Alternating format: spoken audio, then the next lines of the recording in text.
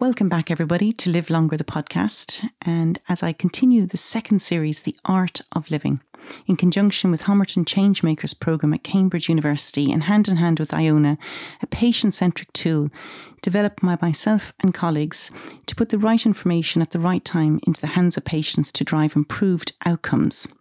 And today I have a really, really interesting guest. She's actually a fellow countryman born in Limerick in Ireland, in Southern Ireland. She did her exit exams, the equivalent of our A-levels, at an extraordinarily young age.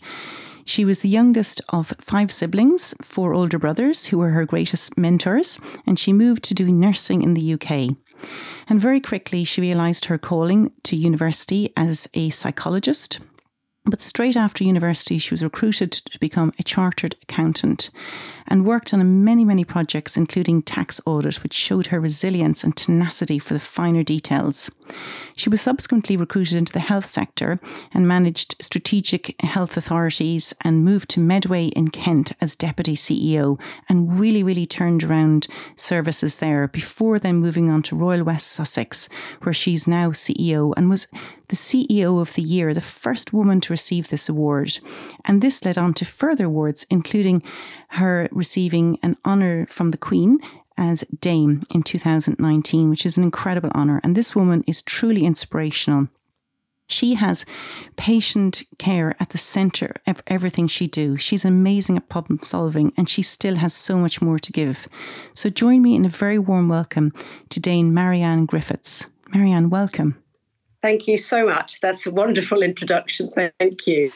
Well, listen, it's a real honour to have you here. And we spent a little time exploring how you got to where you got to. And I think it's fascinating. And I'd love to just start off and give our listeners a sense of how you got from doing your Leaving Cert at such a young age to being all the way CEO of a major NHS trust and turning around performance from, fair to good to outstanding in the Care Quality Commission assessment. So where did it start off, this love of nursing in Ireland? Thank you. Well, I think it started, obviously in my youth, many degrees, and some personal sort of experiences with ill health in my own family. And kind of some worries, if I'm being honest, about some of the ways that was handled and treated at the time. But I always thought, to be honest, that I probably would leave Ireland and spread my wings. And I think part of that was, as you can imagine, I had 4 older brothers that I think I wanted to slightly escape a paternalistic environment and just kind of, just develop myself, discover who I was, kind of away from that. So when I did do my Leaving Certificate, as we've just mentioned, applied to be a nurse, trained as a nurse in the UK, and then doubly qualified in orthopaedics as it was at the time. And my kind of experience of that was wonderful overall, but there were moments there during that 4 years, 5 years that I did my nursing, where I didn't feel my voice was as listened to as other voices. And I think it was quite a hierarchical system that I entered. And this is a long time ago. This is over 40 years ago now. And I think things have changed, fortunately. But I remember thinking I could just kind of feel a bit angry about it, or I needed to do something to acquire a little more voice or credibility or whatever it was that I was missing. And therefore I decided to go and do a number of other things. So one of those was to go to university. I'd always wanted to read psychology and had the most wonderful time doing that at Exeter University. And there I kind of thought, well, I probably need some other skills as well. So, for example, business skills. And was very fortunate to have been recruited by who were then Pete Marwick McClintock, currently KPMG, did my chartered accounting training with them, learned a huge amount of skills, genuinely. And all of that, I think, has helped me enormously, all 3 of those experiences, in becoming a chief exec and doing what I do now. And as you alluded to, it was very much hierarchical and may I dare say it, man's world when you started off nursing and when I started off medicine too. And particularly coming from the Irish sector, it was particularly so. And did that influence you? Because, I mean, being the first woman to be CEO of the Year is an incredible achievement. Were you sort of motivated, to become more empowered because of that environment? I think I was. I mean, I wasn't driven by ambition to be the best chief exec in the year or anything like that, but I was driven about making a difference. And I am driven, still remain driven about women having equal voices in this. And I do think it's really important. And there's something, about fairness and equity that's at the heart of my soul in this, if I'm being honest. And my experience, even as I got more senior, was still a little bit like that. There still felt like a more male club were the rulers. And I think it's, it was beholden on all of us, like, to do this in a different way. And I don't know whether it's timing or whatever. I do think there are different styles of management. And I've always really, really understood that a leader is only as good as those shoulders she sits on or he sits on. And the point of your job is to make those shoulders strong and recognize and honor them. And I think sometimes being a female and having different approaches to things can help in that. And I've certainly found that to be true. But it's very much about, your job is about followership. It's not about telling people what to do. I think that makes a big difference. And I think it's made a difference in our organisation, and I hope it will continue to do so. Well, you certainly lead an organisation where you're enabling from the front lines, and you're very much outwardly focused on your team and the people who work for you, because one of the reasons this interview came about, of course, was one of your lovely colleagues, Masood Timri, who I interviewed, highly recommended you as one of the best CEOs he'd ever worked with. And so that's quite a nice accolade from a male colleague, isn't it? Brings the wheel full circle. It does, actually, and it's so interesting. And again, that's lovely to hear, but I do think it's important. And one of the things, which I hope Masood would have felt, is that, and I really want to keep building on this model of compassionate leadership. And I think to do that is, first of all, to be humble, because you don't always get things right, which is absolutely true. And I've become a little bit kinder to myself, I have to be honest, in having some allowable weaknesses, which we all have, and that's part of being human, which is great. But I think part of the compassionate leadership style is really about, genuinely listening to people's concerns, trying to work out where they've come from, where they're going, what the motivation is behind it. And I have to say also actively accepting criticism sometimes. And I think, we all find that quite difficult. But really, if you're happy that you're not perfect, the criticism is easier to take. But it does mean then people open up. They tell you about things. You can deal with them. You can work with them to solve problems. You can take every interaction as an opportunity to positively thank and reinforce and give encouragement to people and let them, innovate, as indeed you will have seen from Masood, through his artwork, through his work. It's just an amazing privilege to be part of that and seeing people flourish as they develop, and hopefully been able to help in somewhat like that too. And I think, it's also coming from a position of wanting to improve. And perhaps I will talk a little bit more about some, epiphany moments I've had throughout my career, which have genuinely changed the way I've approached my management and my leadership style. Well, tell me about those, because this whole concept of active listening is at the very heart of Changemakers programme, which is what we're trained through the University of Cambridge to go out and try to devolve our learnings. But it's really through active listening. And when you're in a position of leadership, it's easier to take criticism. However, people underneath you, there's been a lot of evidence to show if you criticise people from top down, it's less useful as bottom-up criticism is taken better. So this active listening from the leaders is the key to cultural change, really. So I'd be interested, though, to hear those moments of epiphany. No, absolutely. And one of those, it's really interesting. In about 2014, I remember, we just got through, this was on the Western Sussex side before we merged with Brighton and have become University Hospital Sussex. But we got a bit stuck. Our staff survey stuck. Money was just beginning to go a little bit out. But I could feel that if we continued the way we were going, we weren't going to improve and things weren't going to get better. And one of the things I remember going is listen to actually somebody speak at a patient meeting. And that was about Virginia Mason in the US and the way that they had managed to completely change the whole nature, culture and performance of their organization over a number of years. But I thought, because I'd heard a lot of good speeches, and I thought, well, I'll go and test it. A couple of my colleagues, including a chief medical director and a director of HR, went out. And this was the epiphany moment, because we went to the ward. One of those was the ED, the emergency department, so the A&E. And I observed how the staff member had people huddled around a board and was saying, this is just, Marianne, it's just not good enough that our patients have to work 15 minutes for an x-ray when they come into ED. So we're doing some work to get it down to 12. And I remember thinking at the time, blimey, 15 minutes sounds pretty good to me. If that could happen in our organizations, I have to be honest. And it wasn't just that. It was everywhere I went. The staff spoke about everything that motivated them was about improving the staff experience. And I came back and I asked my chairman, you need to go, and the rest of my exec team need to go. I want you to feel it, because it's something you have to feel. I can't explain it to you, just go and feel. They did that, and it was just a 3-day induction course that we did, and I came back and he had felt it. That was the year where we decided to invest, went out for a partner, because we also recognise as a board, I didn't quite know how to do that. How do you get your, at the time, 7,500 staff speaking like that about their organisation? So that was kind of really the gestation period of what we now call our Patient First programme. And we had a partner, it happened to be ThedaCare, not Virginia Mason. They're very similar approaches, came to work with us. And as it happened, it was KPMG was the other partner.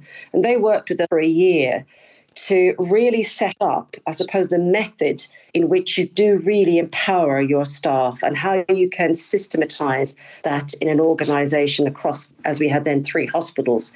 And basically, of course, there are some simple principles. You know, you need to align all of your improvement efforts in your organisation to a handful of things, not scattergun across. You know, you need to equip your staff with the tools they need to be able to do things like structured problem solving and improvement. You need to train the front line in certain things so that they can run an improvement huddle. And you need to engage them in everything that's about improvement in the organisation.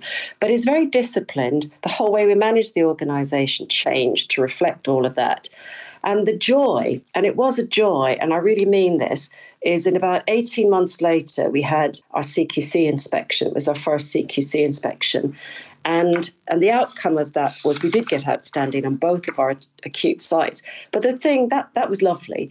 But the thing that really made, for me, the difference and just said, wow, this is the way to do it, is the staff comments that they had. They had to open more rooms, this is the inspectors, because so many staff wanted to come to them to tell them about their stories of improvement and how things had happened. And I kind of got that, you know, Virginia Mason, oh yeah moment. It was just kind of amazing. It doesn't make it any easier. The challenges, which are currently really real, i.e. there's not enough staff, the demand outweighs our capacity, and the money is always a challenge. You don't get rid of those challenges, but I do think it helps you deal with the challenges in the most effective way possible. So you actually put a system around it. Do you think your experience in accountancy, doing all those tax audits, really helped bring that rigour and understanding? I suppose there's something, because it is based in a lean methodology about you know, some rational and systematized thinking, absolutely. But I didn't do it on my own. I mean, this is the thing. It was co-created with the organization. And as I say, it also involved, you know, us all having to behave differently. So, you know, the people who were successful in the first half of my career, including myself at that point, we were very, as I call it, cape on, you know, yeah, we can fix this. You go out, you fix things. You completely have to invert that, which is you do not do that, but you coach people. You do not give them the answer. Your whole style of interaction is coaching, because they need to sort it. Quite frankly, they're the ones who have the solutions to the problems. And when we do a daily huddle on all of our wards, you know, it's a 15-minute huddle. You know, people put improvement tickets or problems they want to solve. And it is just one nourishing, watching them solve their own problems. Some of those problems are going to be too big for a single unit. Of course they are, and they get cascaded up. But it's teaching a different style of leadership and management, and that makes it more sustainable, because the trouble with having, a leader that is, yay, we can do this, is it's passing, it's charisma, it's not kind of sustained. So I think it does work in a more sustainable fashion. And I think, we could say that the second CQC results for Western was even better than the first. And that was at a time when we were supporting Brighton, because actually our staff had really learned how to implement the message and could do that without us having to be anywhere near them, if I'm being honest. So it was a genuine reinforcement to me of the power of the people in your organisation, and your job is to unleash their improvement muscle and let them flourish. You really got under the skin of your people, didn't you? And understood the psychology of change, which was probably a nod back to your university undergraduate degree as a psychologist. Yeah, and of all of the three things I've done, it's interesting because people say you've got your clinical work, you've done your psychology, and you've got, all great skills. But I absolutely would say this categorically: the most important of those skills are relationships and people. It is the people bit. That is all. You can acquire skills, you can acquire this, you can acquire that. You have to really want to do relationships and see those as important. And again, it was interesting with Masood and listening to your podcast, which was just wonderful with him. But, he had a vision for our, state-of-the-art eye unit in our Southlands. He had a vision for using art as therapy as part of that. He had a driving vision. All he needed from us as the organisation was the support, the empowerment to do that. And people can do great things when they're empowered. Absolutely. And I have visited that unit, and it's a remarkable achievement. And I've watched patients there, and they feel almost at home. And isn't that unusual that you feel at home in a hospital organisation? Because normally it's a very scary place. So you really are putting patients first, which I know is your mandate and one of the reasons for your success, I guess. Thank you. No, I hope it is. It's not just me, of course. It is all of the team that do all of this. And, it's great to watch, but they deliver. I'm afraid I only enable. It's them that deliver. But you mentioned about relationships, and I couldn't agree more. But I think some people are naturally good at communication and relationships. And hopefully you and I have both kissed the Blarney Stone. It gives us a little bit of a help in that regard, I think. And accused of that too, I have to say. Exactly. I mean, now in your position, you've achieved so much. You've got the right credentials, training, you've got the relationship communication skills, you've demonstrated you can bring a trust from failing to thriving, and you've got all the awards, including a damehood, which is incredible. But what's next? Where can you go from here? And, what are your strategic objectives now as CEO of Brighton Royal Sussex Trust? Well, genuinely, what I think the next step for me is to successfully hand on the baton. And I think that's really important, which is, creating future sustainable leadership. And that will happen at some point. But for me, what I'm certainly getting far more into is that we've set up an academy in the organisation, which is about patient first and the method that I've been talking about. And we've been trialling that actually with two of our other fellow NHS organisations. And the driver for this, for me, is that the NHS spends an awful lot of money on management consultancy, and it has more difficulty with looking at what's good in its own backyard than it does with paying, millions of pounds for support that occasionally people would have told them. So the bit that we're trying to do is to work with teams. And as I say, we've piloted that, but we've now got a waiting list, actually, which is fantastic. And to work with them for a year to kind of put in what we would call, get their strategic direction really simple and understandable and cascaded through the organisation. Build in the bits that we talked about the method, which is, how do you make improvement part of every day life? It's not just an improvement director. And how do you really make it the way that you set the vision, the values, you run the organisation and you manage the organisation? We call that, some of that's strategy. You're almost franchising out. So we're franchising out, and that's really, really taken off. I genuinely think that's the future for certainly my involvement, because I feel so passionately about it. And I do genuinely think we can make a difference and support our colleagues who are all going through a phenomenally difficult post-pandemic or not quite post-pandemic experience at the moment, faced with enormous waiting lists and tired staff. And I do think, we all have an obligation to shine a light that there's a way out of feeling about this, because it has been so difficult and hard in the last 2 years for all of our staff, including in our own organisation, may I say. So I think sometimes just providing there's something at the end that we can do and reach for is important. And you mentioned sustainability a few times there. And, this is a very important topic. So, sustainability is about the people, the planet, and indeed the profit. So you need to make your organisation profitable. You need to be all about the people and our environmental footprint. And if, by circling the information and the learning in your trust, you are actually further enhancing the sustainability of your own change making by transitioning that to other trusts, which I think is a really unique angle on sustainability in the health sector. I think so. And, and I do think it makes a difference. And I do think, the world is full of people like myself who want to do the right thing, but don't always have the know-how to do it, and that's when you do need to go and seek help and for somebody to support you, as we did. And we got it, which was fantastic. And it helped us. And we've built on it and divined it further for an NHS kind of regime and system. But it's really important that people can feel, as I say, humble enough or free enough or safe enough to ask for help, because I do think it's a very tough job running a hospital, running a system, running primary care, whatever it is in the NHS. It's a tough gig. It is. And let's not forget that the whole purpose of running hospitals is to enable the health of the people that are in your catchment area improve. And presumably that's one of your strategic goals, to improve the health of Western Sussex. It is absolutely. We have 5 strategic themes, and one of them is systems and partnerships, which is exactly that. And we've set up, and it's part of the whole, integrated care system approach. But, we have a collaborative, which is an acute collaborative, but I feed into the primary care and community collaborative as I would to the mental health collaborative. So it's this whole thing of having some joint priorities, which very much are about reducing inequalities in health. And that's rightly so, I have to say, because there are still fundamentally too many of them.